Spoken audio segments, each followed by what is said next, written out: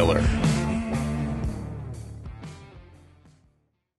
On this week's episode of Tiger Turf Talk, we host Miss Maritza Martinez of the University of South Carolina. This is such an incredible podcast with such an enthusiastic young industry professional, excited about what the future holds. We get to talk about her most recent work with her mowing patterns that she's been working on the baseball field down in South Carolina. Really unique work, awesome ideas, and really just understanding that it's all about what you're passionate about and what you're interested in, you know. We get into all the different areas in which she's seen what the grind is all about, what the love of this industry is, and she really dives into all these different aspects that we as sports field managers love to hear.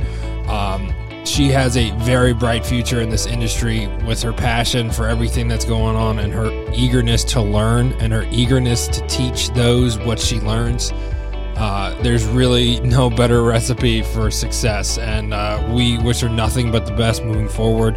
We're excited to see where she goes in this industry, and we really appreciate her taking the time. So definitely make sure you listen to this episode. It's one you don't want to miss, and it's was an honor to have her on. So we hope you enjoy this episode of Tiger Turf Talk.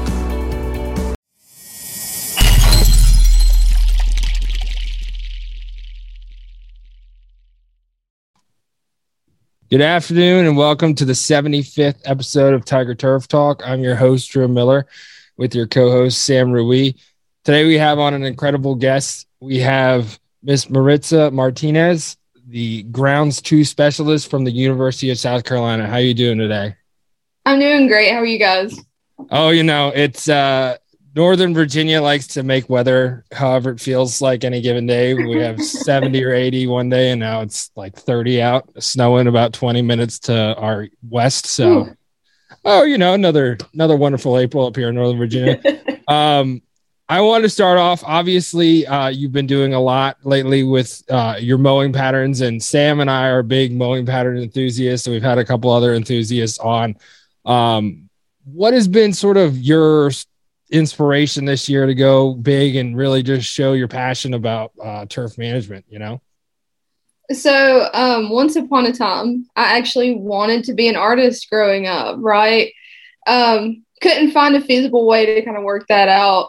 Fell in love with turf grass with what I was doing, and kind of luckily figured out a way to do a little bit of both of my passions.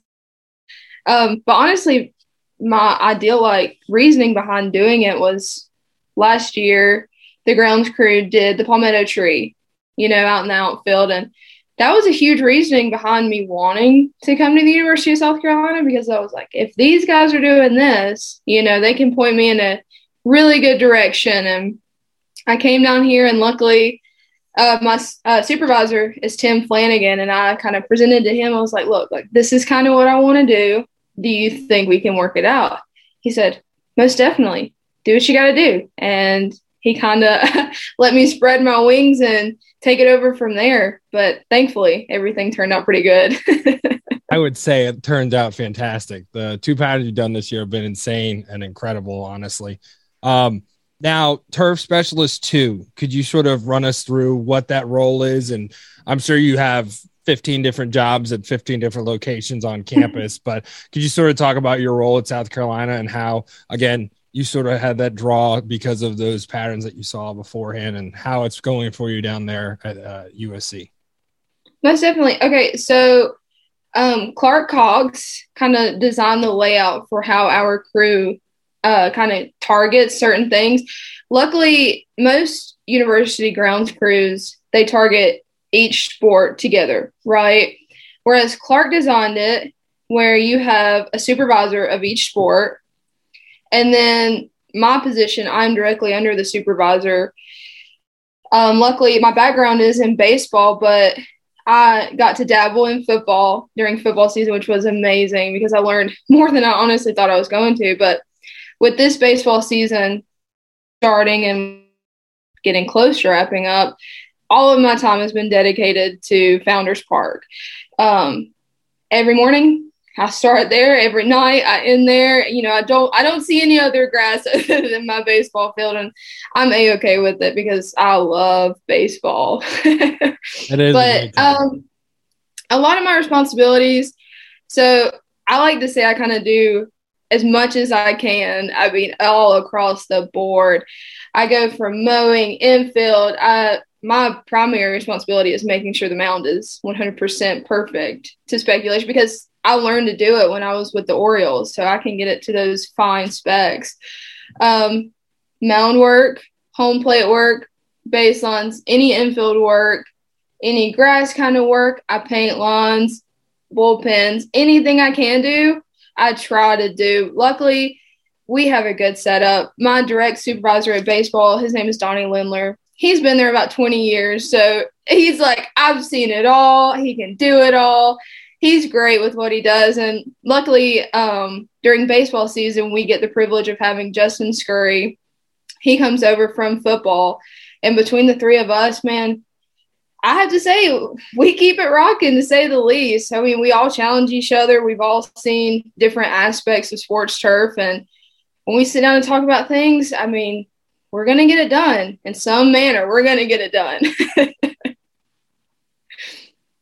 It's a common theme with sports field managers. It's going to get done one way or the other, no matter what the challenge is, no matter what the weather's doing that day. Mother Nature, we're going to win, you know. Oh, 100%. Yeah, for sure. So you mentioned you were with the Orioles, and Nicole's a great friend of ours, our program and everything.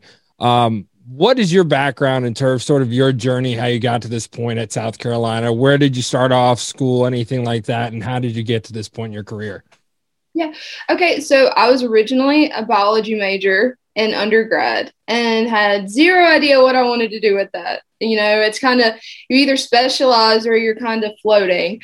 So my last semester of undergrad, I kind of stressed out and I was like, I have no idea what I'm going to do. Luckily, I started looking at the programs that my university provided. So I went to Abraham Baldwin Agricultural College, which is in South Georgia. Started looking at their program list. Well, I kind of stumbled across their turfgrass program. I spoke to one of their professors. He kind of sold it for me. Snowball into that effect, I took my first internship with the Braves AAA affiliate, which are the Gwinnett Stripers. And, I fell in love with baseball all over. I mean, I kept getting warned, this is your first job, don't burn out, you're trying to learn, these hours are crazy. And you keep that in the back of your mind, but every day I was like, wow, I'm having more and more fun. Don't get me wrong, I was exhausted. I'd be beat, but it lit a fire under me. I loved it, and I couldn't get enough of it. So I went back to school, kept pursuing classes, ran across Nicole, our paths crossed. She said, hey, come up here, come work for me. And that was a dream of mine. I mean, that's what I said my first internship was. If I had to pick somebody that I'd want to work with or work for, it would be Nicole. And I did. I mean, I got the luxury of doing it, went up there. I learned to the perfectionist detail of how to do a lot of things. I was pushed out of my comfort zone. I mean, I'm from South Georgia. Moving to Baltimore for a whole summer, mind-blowing. Went up there, loved what I did, and then luckily found my way to South Carolina, still loving what I do, thankfully. Absolutely. Baltimore is a little bit different than pretty much anywhere south of it. Definitely. even our area, in around DC, it's a little different, but no, that's awesome to hear. With everything that you've done, obviously there's a journey that you take. And you mentioned Nicole, are there really any mentors of yours that you really sort of contribute to, again, what you've done, how you've learned, and how you're moving forward? You mentioned how you're going to be heading for a career day at a high school here on Thursday. What has it been for you, again, sort of your journey and those mentors meant to you along the way? So if I had to say anything about a great mentor, it's anyone that has taken a moment to look at me and say, hey, I want to teach you this. I mean, you don't have to, this is a busy job. We have enough to do. And you're taking the time out of your day to just talk to me, help me, teach me. that is my favorite thing about any mentor. Anyone that I might cross paths with that might have a tidbit of knowledge, I am grateful. I mean, it literally will make my year. So I fall in love with that aspect, especially with the career and the people that are in it. People are so willing to teach. I mean, in every aspect, whether it's work-life balance, fertilizer issues, anything across the board. If you might have a question, there's someone that is willing to answer it and not give you any issues to you wanting to know why. So that's probably my favorite thing in regards to mentorship. I've been lucky enough that I've known Nicole for a little bit now, and bless her heart, anytime I reach out to her, I'm like, hey, I'm having a small crisis. Can I call you? Sure, go ahead. And she's always been so willing to speak to me. Here, though, I mean, I work with a great group of guys. Every single one of them, like I said, take the time. If I ever have a question, they're there to show me how to do it. If I could call one of them right now, as me and you talking, hey, I have this issue with this, and they'd answer without a doubt. I mean, I can count and rely on my guys, and throughout my jobs, I've been lucky. I will say that word. I've been lucky enough to work with some great people that have just taken an interest in teaching.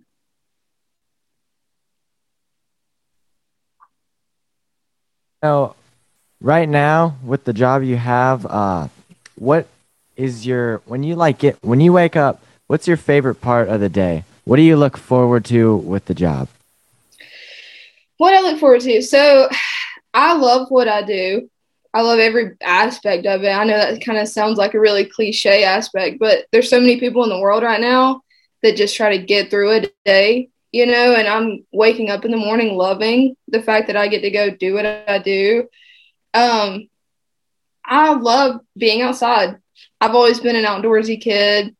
Sadly, I did not play softball growing up. I played basketball indoors, kind of taboo that people don't say, but I think just having the freedom that I get to wake up, I get to challenge my brain in every aspect. I get to challenge my body physically. I get to meet some of the greatest kids. I mean, some of the guys on USC's baseball teams are the kindest, most helpful people. I mean, really across the board. I love my staff. I love where I'm at.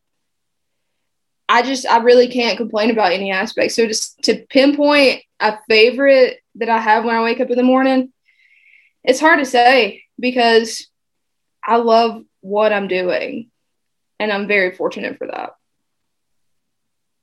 So earlier we were talking about your Twitter, and there's a lot of unique mowing designs on there that me and Miller were talking about earlier. And so I was wondering where you get your inspiration for some of those designs. So I like to challenge myself. I'm competitive by nature. And sadly, a lot of my hand, mostly, I did my SC out in the outfield a couple weeks back, and it didn't exactly turn out the way that I wanted it to, which kind of bummed me out. So I was like, okay, I've got to do something better than that. And I thought about doing our Spurs Up symbol, which is what I ended up doing, and kept going back and forth because I was like, it's going to be really difficult. Like, it's going to be a lot. And we're getting into our hot season where our field is currently overseeded with perennial ryegrass. So it's a little more stressed, a little more high stakes. We're into the thick of our season. And I was like, I don't know, kind of talking myself out of it until one day I was like, no, I want to do it. So I talked to my boss and he said, okay, let's go for it. Figure it out and go for it. So I guess my ideas is just trying to be better than my last week's self, my yesterday self, my hour self, trying to compete with myself. When you get these in your head, can you take us through the process and your thought process through taking that picture and like putting it on the ground?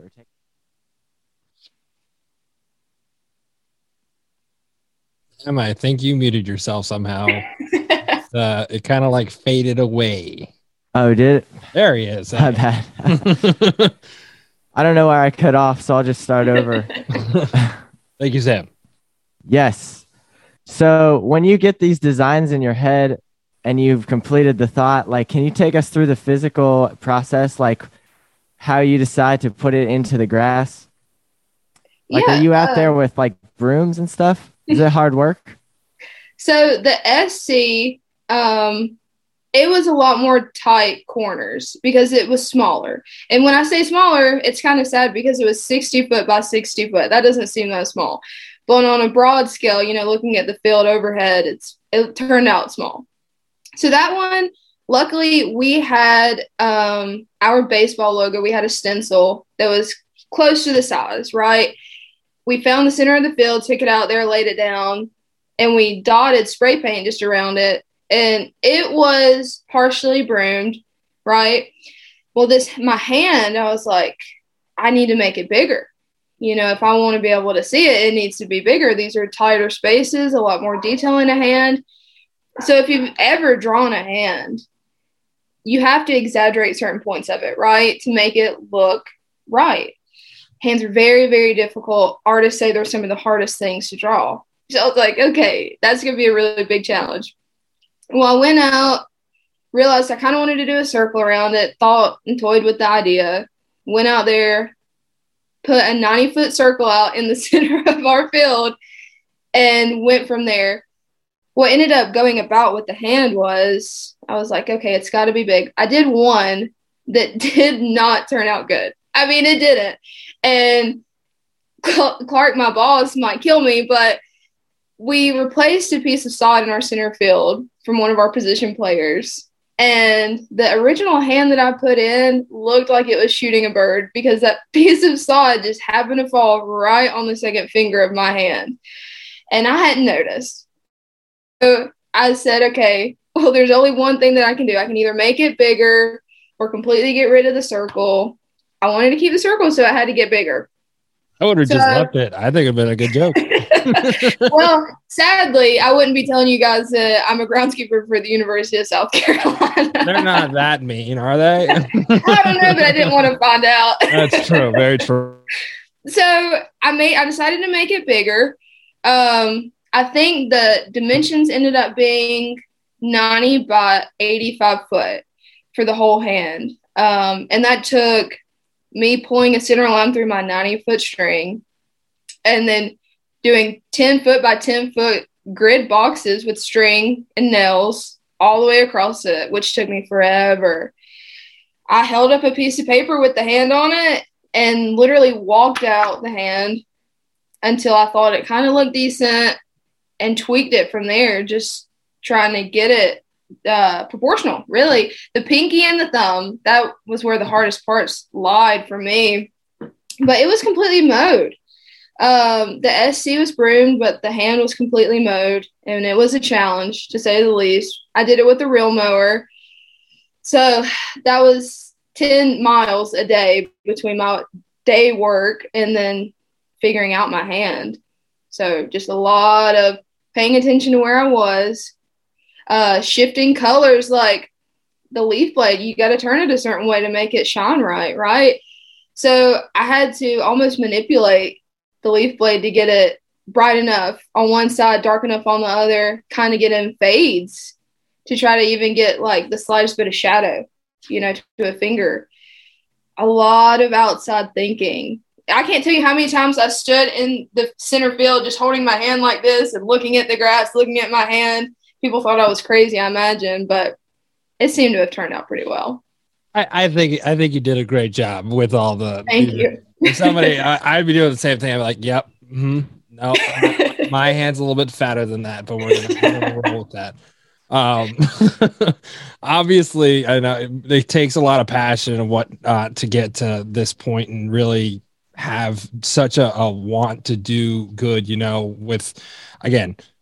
You pretty much have said it's free-handed, which is awesome and sort of a pun if we got that one. But thank you very much. With that, where did your passion sort of root? You talked about how you sort of stumbled upon it, and I can't tell you how many people stumble upon turf grass. It's hilarious how to all the different stories you hear about. Oh, I stumbled on it here, I found it here. What was it that kept you coming back? You talked about the long days with the Gwinnett Stripers and really the grind that goes into that. What was it that was really instilled the passion for you to continue on to this point in your career? So it definitely is a grind, and I would not shy away from telling people that. When I was in my biology degree, right, I have this memory, this core memory that sticks out in my brain of when I learned like step by step photosynthesis. And I'm not talking about what you learn in like middle school, high school. I'm talking you learn every single aspect of it. And I remember getting home from that class, walking outside, and just thinking, wow, all of this is going around me. And I had no idea. All of these things are living and breathing, no idea. So if I were to give you a tour of my house right now, I have way too many plants to even be comfortable. I love plants. I love that. I don't know. I love plants. And the idea you can go that through the cycle if you want, ETC, Nabisco, all that, you know, we teach that. I can give you a tour right now just so you guys can feel. The idea that I get to walk out on a living, breathing thing every day and be responsible for, I mean, I could do one stupid move and kill the entire thing. And it's awful to say that, but it's the realization. Actually, to quote Tim, my boss, and I love this quote because it gives me a little more understanding. He likes to say, you're not a head guy, you're not a superintendent unless you've killed grass. And it's always the funniest thing to me. He was like, it happens. What you need to know is how to move on from that. And every day that I walk out on the field that I get to work at, whether it was in Gwinnett, in Baltimore, here, I remind myself I'm on something that I like to think that's so fragile, but can take so much of a beating, but at the same time look beautiful, but at the same time is so functional. I mean, what other job are you getting a scenario like that where you get to be fully outside, you get to be in sports, you get to be enjoying the day, working hard, you get to see results. I mean, half the time you get to see things like fast, you know, depending on what you're doing. It's essentially, if you can look for beauty, you can find beauty in this job. And that's satisfying enough for me. I get to look around and fall in love with where I'm at every time I open my eyes. So really awesome. It's also a good thing that Bermuda's a real son of a bitch, you know? Yeah. It's always helpful. Sort of going into that, let's talk about your field, you know, your baby. Let's talk about makeup type of Bermuda, what you're dealing with. Collegiate seasons, I find are really different compared to minor league and professional. You know, when you're talking about your days off, you really don't have those like 10-day away stands. You know, they're actually in town practicing on the field around, you know, there's not really time to really set a real schedule. Like, okay, well, we have 10 days. Let's do this, this, and this. It's really, hey, you have 3 hours this day, 4 hours that day, and whatnot. What is it that you're focusing on? How are you really taking care of your turf when it comes to in season? And really, I mean, it looks immaculate after it's probably been 50 games already for you guys at home. So what has it been like for you, and what are you guys focusing on? Yeah, so you're exactly right. College baseball is a different kind of beast. Like you said, there's practices, events. I mean, when I started here, we had a 5K that wrapped up on the field, and I was like, whoa, you know, it's kind of random. Luckily, I work with some pretty great guys that know what they're doing. And that's pretty fortunate, to say the least, for me, because in every aspect, you have someone that has almost an expertise. A lot of places have that. We're fortunate enough that we do. So above else, like the crew that I work with, they're a huge factor in the fact that our field looks the way that it does. I mean, it's not a single person. There's a big puzzle piece. Like, we all work together hand in hand and do it. So above all else, and, you know, just knowing that it's not one person. But as far as practices and events and everything like that happens, you're exactly right. We have a few hours, maybe in the morning. Our guys like to come out at 2:00. So it's hit running. You know, early in the morning, we get there, we get going, we try to plan out. Like today, we kind of got washed out. We had a lot of rain, couldn't really get out on the field, but we had every intention to shave our field down to 1/2 inch today. Well, we couldn't. It's a little wet. It didn't stop raining until after lunch, so it got pushed back. Well, the guys have practice, so we have to work around practice and shaving, and we have to punch and fertilize and so on and so on. But it's really just, having a really good open dialogue with our team, our guys on our crew, having people that are knowledgeable enough to say, hey, we have this timeline for this. We're going to shoot for this day. We're going to have to be this efficient with how we do it. And we don't really have a choice but to get it done, so let's do it. So in regards to battling schedule, it's mostly, I think, just having a good enough crew with everyone understanding, everyone willing to do what they've got to do to get it done. And fortunately enough, the guys that I work with are. And have you seen your cultural practices change since you've got there? Yeah. So the first field I ever worked on, and the majority of my undergraduate degree was on Bermuda grass, right? Then I went to Baltimore, which is Kentucky bluegrass, cool season grass, totally different monster, but amazing to learn from. And then down here before season, we were Bermuda grass. Then we got seeded into perennial ryegrass. So we're essentially a cool season grass for our baseball season, which a lot of people don't actually know that. So yeah, my cultural practices, they've taken like a whole different swing because I'm getting to learn how do you maintain a cool season grass in a warm season climate. You learn. You have no choice but to learn. And like I said, it goes back to working with people that are so knowledgeable and willing to teach, and I have that. So what type of Bermuda are you guys working with, and has that changed? What have you heard since your time and maybe a little before how the cultivar that you guys are working with at South Carolina? We're 419 right now, and we'll be back to 419 directly after us getting rid of our perennial ryegrass. But, I mean, it's great.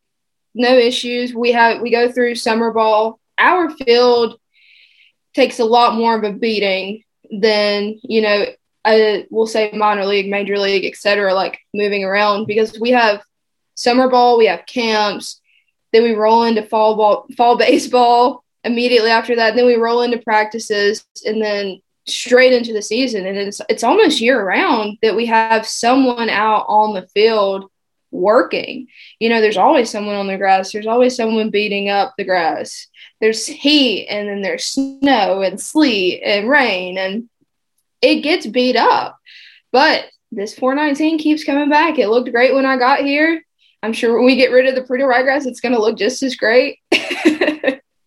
That's good to hear. And I'm always curious because a lot of different people across sort of the Southeast, there's sort of a wave when it comes to, because 419 I know does well deeper south, so I didn't know if it was something you guys had there. So it's really cool to hear. With that, you sort of talked about the events and everything. How do you and the crew keep up with, again, so many different things? Summer camps are probably the most annoying thing ever. But how are you guys sort of keeping up with those things, and how maybe are there any practices that you try and reduce in a sense? Like I'm hoping that they don't make you pack mounds for summer camps and whatnot. Are you guys putting mats out, stuff like that, where you can like reduce in a sense the amount of labor for, again, no offense to high school kids. I teach them. I love them, but they suck when they come into a facility and destroy things. So is there anything that you guys are doing to sort of combat those things that, again, so many events that it's gonna drive everyone insane when it comes to the field crew? So there are definitely ways to combat, having to repair a mount 4 times a day, right? But a lot of it ends up boiling down to what the coaching staff wants. And you kind of appeal to that. You can plead your case, explain a little bit, and most of the time they'll work with you. So I haven't been here through summer ball yet, but I know that they have a series of mats and different things they lay on the mound and home plate. Our pregame and stuff, we have 2 mats. I keep a mat on my pitcher's mound just because when I repair it, I literally repair it to the minute detail. So it's a little hard we had a couple relief pitchers a couple weeks ago. The coaches were trying to get their arms warm, and I got it. You know, I understood it. They wanted to throw to live pitching. Well, they can only do that on the field. That's the point of the mound. You know, they need it. So that was a learning curve in itself, you know, having to repair it so many times. But after talking back and forth with them, we got it figured out. Luckily, I figured out my strategy. You know, they kind of let me know a little more ahead of time. Again, that open line of communication, right? So other than mats and stuff, that's just, you got to let it be. You have to know how to repair it when it gets a little torn up. And I've sadly heard it say, well, it's a baseball field, it's supposed to be used, you know. Sometimes that's true. And that's what we get hired to do is, you know. I would pull up my phone. I would look up South Carolina baseball schedule. I'd be like, those are the times that my field's used. Okay. Don't come talk to me otherwise. The field is roped off otherwise. There's lasers around everything. You cross it, everything blows up. So you sort of hinted at this a couple times. Working relationships are really important, and it's something that I try and get my kids to really understand, that beyond the turf grass, beyond knowing what to do when it comes to machine operations, stuff like that. One of the biggest things that a lot of people really undermine in the sense of education is just understanding how to properly communicate, understand how to work with people, understand what's a respectable way of responding to someone who has no idea what they're talking about, which most of the people I'm sure you deal with have no idea what they're talking about when it comes to your field. What has it been like for you developing these relationships with your coaches? Obviously, you said some of the players are the greatest guys you know. What has it been like developing those relationships that, again, are beneficial to you in the end / maybe some way helpful in the overall scheme of things?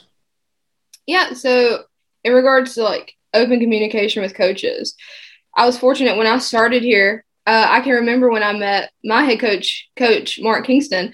I was out dragging the infield for one of their practices. I'd been out working the majority of the day, and he took the time. He walked down from his office, walked out on the field, walked all the way out to me and said, "I'd like to introduce myself. I'm very happy that you're here." And I mean, that was a key moment that stood out to me because he didn't have to take the time to do that. You know, like he didn't have to speak to me at all, sadly enough, but he didn't. But he did. And that stuck out to me. I was like, wow, this is great. And then moving forward, he made sure that he took the time with all of his new players. He told them before practice, be at this time. And he went through and he introduced every single person in our background for the grounds crew. So his guys would know what we did, who we are, and if they needed to talk to any of us, if we needed to talk to any one of them, the line of communication was open. And it was as simple as that, you know, just an introduction. Them saying, like, my guys are great. I'll say that every day. My ball players are great. They never shy. Anytime we're out there and they come by us, hey, things are looking great. Thank you for what you do. Simple. So keeping that communication open with your coach and your coaching staff, your players, they don't know the exact detail, you know, that you have to get to. They don't know the long hours. They're focused on, we have to play and we have to be good. They have their hardships and we have ours. So talking to them, keeping them open, teaching them like, hey, you know, this is what this takes. It builds a level of respect. I respect them for the fact that they respect me and vice versa.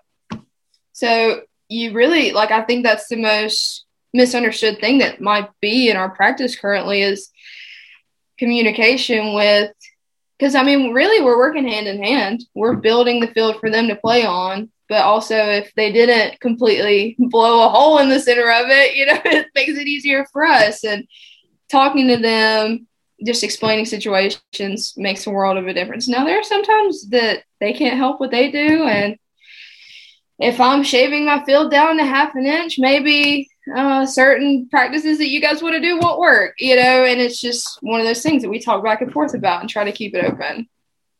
Absolutely. I think that's so cool, you know, especially sort of my thing in those situations is the prestige of that program is already like, again, World Series champions, like they've done their time, like they have paid their dues, and the fact that he did that is so cool.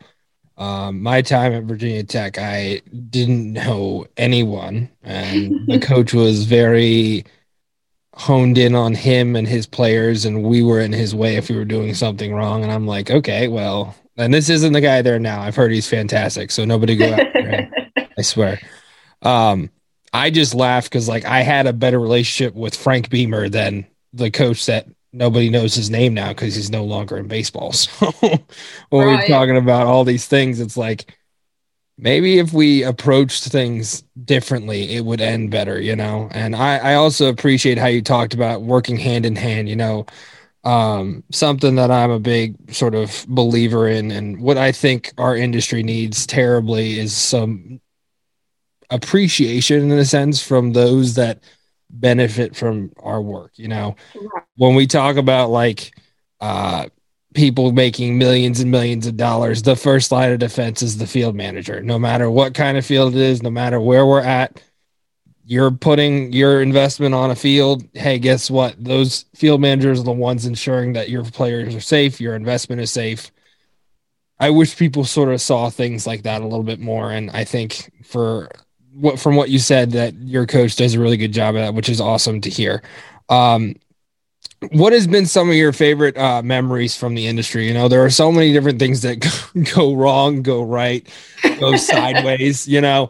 What are some of your favorite memories working in the industry? And again, I know it's been a short time, but I mean, you have a very bright future ahead. And what have you enjoyed so far? What are the craziest, maybe your favorite, maybe the craziest, maybe the worst, you know, experience you've had? I've had some really awesome experiences. Actually, I've met a lot of people. Actually, I like to tell people I went to my first SFMA meeting this year, actually.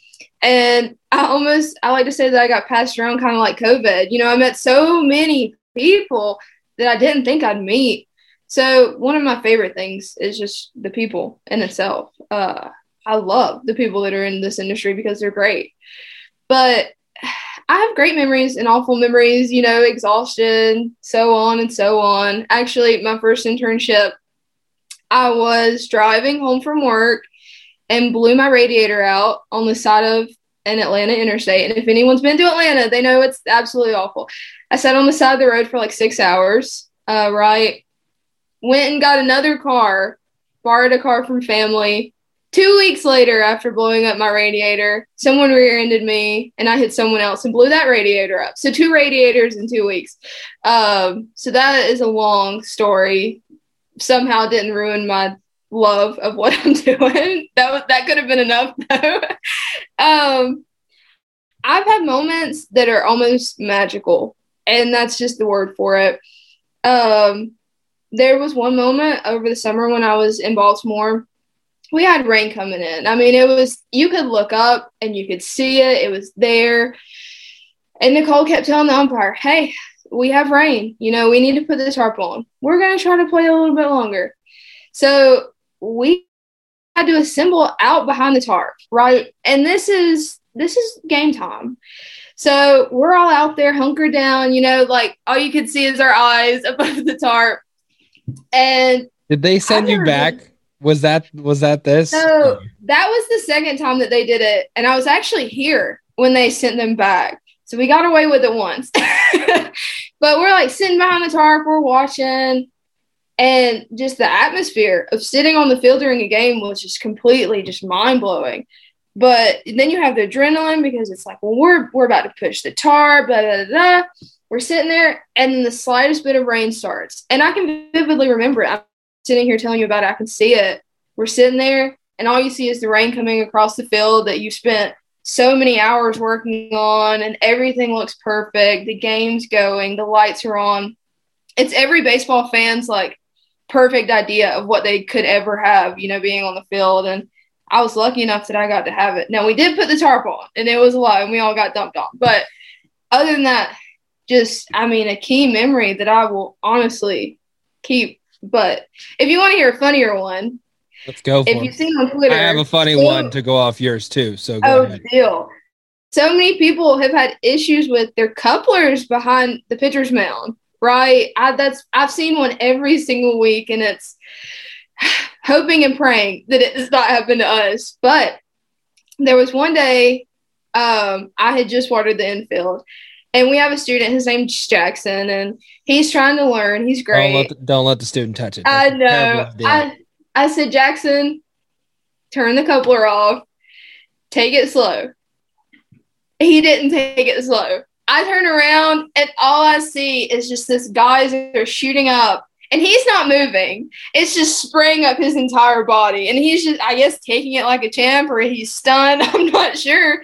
But what felt like 5 minutes of solid just water spraying this man probably was just a few seconds, because I think just maybe a pebble or something got caught in it and flushed out. But that's one of the funnier moments. And I say this a lot. I'm like, I wish I would have thought about pulling my camera out, because that would have just been the most epic picture ever, because he's just standing there and this geyser was just shooting straight up his body.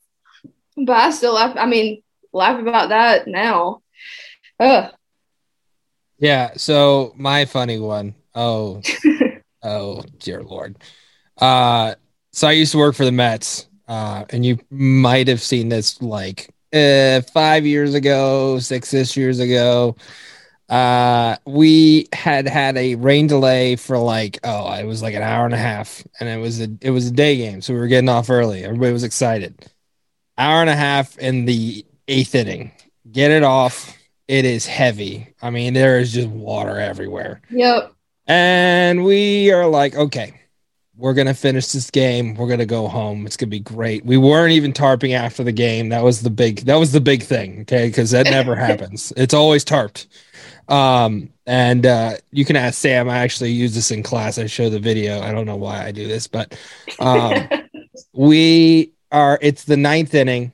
Jarius Familia, who has had no blown saves so far in the year. This was his good year. I know there's been bad ones since then, but the closer for the Mets, 2 strikes, 2 outs. There's literally 1 pitch, and this cell just comes out of nowhere, and it just starts pouring.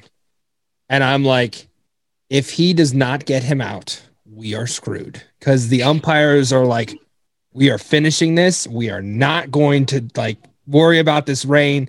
So by the time the pitch is thrown, there is standing water on the infield. Not like bad or anything. It's not going to injure anyone. It just doesn't look good. Right. And the Mets are up a run, and there's a runner on first. And the batter hit a home run. So he's rounding the bases, and we're running out to the tarp, and we get it out there, and we can't pull the tarp because there's so much water from when we were just like running it out. So then we proceeded for an hour and a half fumbling with the tarp. I mean, it was like a lake by the time we got the tarp on the field. It was not pretty. You know, you can. Sam, you remember the video, right? Yeah, it was quite funny, and I don't know why he shows it in class. We would never know about it. Now I'm going to have to look it up. Important to understand the challenge, Sam, okay? It's important to understand, okay? This could be you guys one day. Exactly. You can be crying while your boss is trying. We had this bubble. Oh, my gosh. Matt Brown, he's with the Pirates now. He is literally like scaling it right in front of me. And it was funny. I got so many texts from people like, you were on ESPN, because we were like number 1 on not top 10. And I'm sitting here and I watch it back, and it keeps zooming in on me. And I'm like, oh, yeah. Zoom in on the fat guy that can't move the tarp. This is great. Let's just keep doing this. So I come in the next day, and the security guards, what's up, Hollywood? I'm like, shut up, I swear. Hollywood. I was like, this is like, again, game was supposed to be over at like 3:00, and we were there until 7. It was not a fun night. Boy. We put a pallet on the field and then took the pallet off afterwards. It was fun times. Yeah. Always good. With everything, you know, there's a lot going on with, again, crazy things like this. I mean, whatever it is. You talked about SFMA. It's your first conference, right?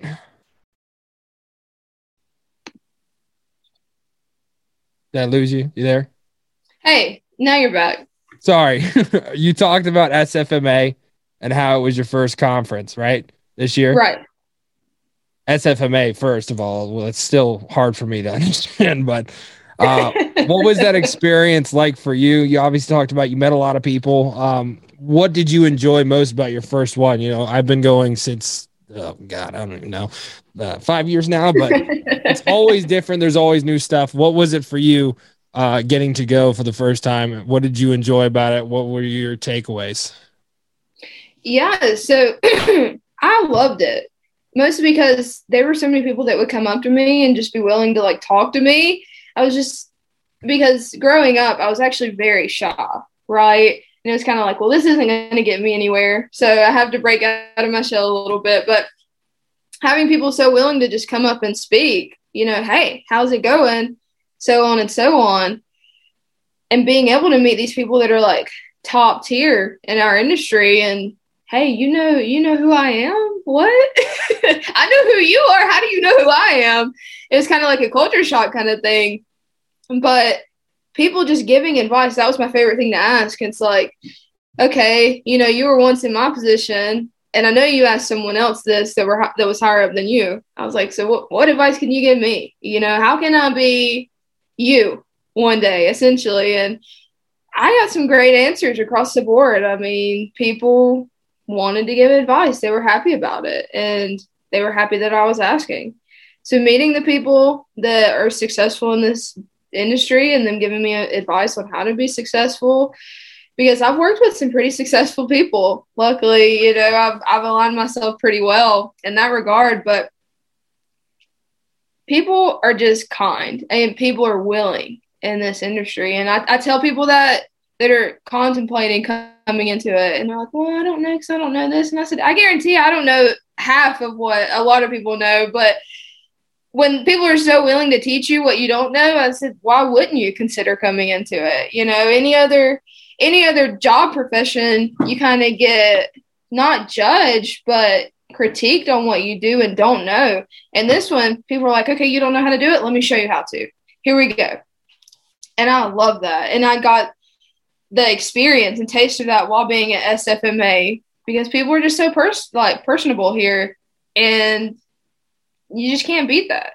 But other than that, I mean, I learned a lot in classes. Actually, I sat in on the painting seminar that Josh Lenz had spoken on about their decals and stuff that they do on their football fields at ASU. And that was one thing that sparked my interest with wanting to do my design here, because I was like, oh, he's got it figured out. If he can paint it, I could probably mow it. Ooh, that was a lot, but hey, it worked out. So just like the opportunity to learn in every aspect, networking above all else, you can't beat it. You have a whole building full of all these people that are so high up in this industry, and they're like, hey, let's talk. Let's go for a drink. Let's go to dinner. And it was a wild weekend of meeting a ton of people and learning as much as I could. Yeah, and it was my first one as well. And I find that to be very unique to this industry, how nice everyone is and willing to share they are. And being such a unique industry, what are your future aspirations for yourself in the industry? So I don't have an exact arrow of where I want to shoot for at the moment. The jobs that I've taken have been primarily baseball, but with taking this job at USC currently, I've been able to expand, my reach a little bit more. I've gotten to do a lot of football. Let me say that. A lot of football, a little bit of softball, trying to broaden my horizons. But as far as moving forward, I have no idea what sport I might end up in.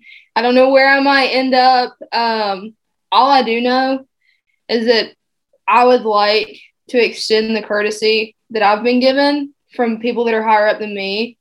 I would like to learn as much as I can so that when I'm in their position, hopefully, I can extend that same courtesy to someone that would end up in my position where I'm at now. I would like to be that nice person that's like, hey, let me teach you how to do this. Hey, let me introduce you to so-and-so because I think you guys would get along and you could work together. I want to make an influence of some sort to younger generations coming up in turf grass management. We love to hear that, especially with our program and what we're trying to do with it. So we appreciate that. Baseball, obviously, you love it and everything. Would you be intrigued to go back to minor league baseball or the professional stage, or are you enjoying college and that sort of aspect behind it when it comes to your work? Or is it just sort of, hey, where the wind takes me, that's where I'm going? I would love to go back to minor league or major league baseball. So my goal before I graduated undergrad was I kind of wanted a taste of all the way up from college, minor league to major league. And when COVID happened, I didn't think that I'd be able to do it. But luckily, things got worked out and my school was flexible with that. So I did. And having experienced all three, they're great in all different ways, like across the board, great. So I would be happy to end up in any scenario that I could. And I don't know that a lot of people would actually say that. But I do. I love where I'm at with the university. I love what I do here. But I love the challenge of minor league baseball because, you don't have much staff. You don't have huge budgets and you're working a ton. And it's a love in itself, but also major league, you're getting everything to almost perfection level while having to maintain so many other things as well. So I kind of watch for opportunities and, I talk it through with some of these mentors that I've been fortunate enough to have throughout my career so far. And it's short a little time, but I like to look for advice from people that have gone through it. Like, hey, do you think this would be a good move for me? Because I'm kind of thinking about it. Yes or no. Currently, I'm thinking about graduate school. So just another one of those tools to try to get me to learn as much as I can to hopefully extend that knowledge to someone younger than me. So who knows? I guess I might answer that with wherever the wind might blow me. You gotta love school. I will tell you that. I'm working on my thesis right now, and it's the 4th time I've redone it. So, oh wow! Make sure you love school before you do that, because it can be difficult from time to time. But no, that's awesome to hear. We wrap up the show with these last 2 questions, and I'm always interested to see where people's heads are at because they're, like you said, you stumbled upon it. There are so many different people, and their stories are so different. And again, you being young in this industry and everything that's going on, what is something that you wish you knew going into it and why? Nothing. It doesn't have to be like make anything better. It's just something maybe that you wanted to know going into it and helpful in the sense of, okay, would have been helpful or this would have been good to know, or maybe it's just something about your journey, Yeah. So something that I like to tell, which, like you said, like I'm not too far along in my career. So what I like to tell people that are, just starting their turf program or so on, when I started, I shied away from networking. Not that I didn't want to. It's kind of scary. These are the big dogs. And it's kind of like nerve-wracking. Like, do I talk to them? Do I reach out to them? No, I can't. I wish I would have done more of that. I wish when I started out that I would have reached out and been like, hey, I'm starting out. Can you help me? Because so many people are willing, like, hey, yeah, come work with me. I'll teach you what I know. Like, why not? I wish I would have done a little bit more of that starting out. But luckily, like, this industry, people are so willing to talk and teach and get to know you and network and introduce you that it didn't take long for me to dive into it. I mean, head first, dive into it. But had I had those, 2-3 extra years that I was doing my undergrad, I think I'm not going to say that I would be farther along because that's just not the case. You work and that's how you get an understanding and a learning basis and your foundation for who you're going to be as a turf management. And that only comes from actual application of working. So I think it would have just helped me more in the networking, but other than that, I just say reach out because why not? They're probably not going to say no, but if they do, okay, you move on to the next person on your list and they're probably going to be more willing. Why not? Last question that we always ask people in is, if you had advice to young turf managers such as yourself in this case, what would that advice be? People who want to go into the industry and follow your footsteps. Okay, so networking, of course. I think I've harped on that throughout the entire interview time, right? But it's simple. I think it's simple. It's my one rule that I really live by is push yourself to be better than you were. Okay, yesterday you didn't know how to turn on a reel mower, right? But you learned. Today you do, so go mow. Okay, well, maybe your lines aren't straight. Next day, straighten them up. I mean, just simple like that. Every day, push yourself to be a little better than you were. And one day you're going to look back and be like, wow, when did I turn out to be a pretty decent turf manager? Easy things like that, like being self-motivated. It's a big industry. It's a lot of hours. It's a lot of hard work. And let's be honest, if you're not pushing yourself, no one else has the energy to really push you. So trust in yourself, trust in what you're doing. If you don't know how to do something, ask, because people are so willing to teach, like I said. And I will say that for the rest of my career, people are so willing to teach, and don't be scared to ask. They'd rather and they'd rather you stop and ask them than something get messed up. The best advice that I was given, Nicole told me multiple times, it's all just grass and dirt in some scenario, which some soil scientists will be offended, at the fact that I said dirt. But above all else, you're working with and under people that have enough knowledge and background understanding that if something is messed up, that they can probably fix it, right? And you can find some little bit of comfort in that. So if you ask, you find out. If you don't ask and something gets messed up, figure out a way that next time you won't. And that just goes back to, asking and learning and trying to be better than your previous self. It's all about motivation, whether you motivate yourself or you don't, whether you get up every day trying to be better, whether you sit down and, hey, maybe this blog post wasn't the most entertaining thing in the world, but what did I learn from it? A lot. Application matters. Just trying to be better. Again, right now in our world and where everyone's at, post-COVID, that is so beyond true about the need to motivate and understanding that there are so many things that go on around you that if you put your mind to it, you can be successful, you can move forward, you can be better, and that's what I aim to teach my kids. You can ask Sam. The end of the year is a little rough because they're all kind of not motivated, a little senioritis, right, Sam? Yeah. You're really good at responding, Sam. That's not going to deny that. But it's always fun.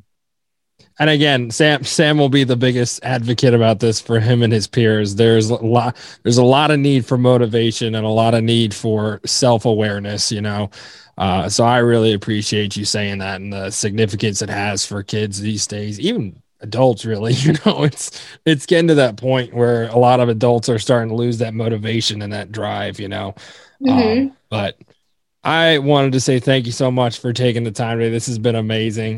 We really appreciate you taking the time. Well, thank you for having me. I've thoroughly enjoyed it. I hope I answered your questions okay. Oh, no, you were great. It was awesome. You did great. No, for sure. And again, my thing, like you said, there's always somebody smart, like people are at SFMA, they're saying, it's like, oh, it's great what you're doing. I'm like, I just talk, it's not it's not that great, I ask some questions and hopefully somebody learned from something. No, seriously, you're doing great. I can't even, if I could even extend a thank you for what you're doing with so many generations of younger people, putting them into the industry with a love and a passion that I see you doing.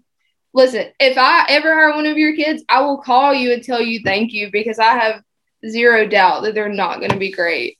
Because it's obvious to see how much you care and love what you do, and what you do and your students, and just pursuing that. And It's great. And I don't think people could really thank you enough. So take your thank yous. You deserve them. I appreciate that. Thank you so much. You can have Sam. I'll ship Sam out next week. FedEx takes people that big, right, Sam?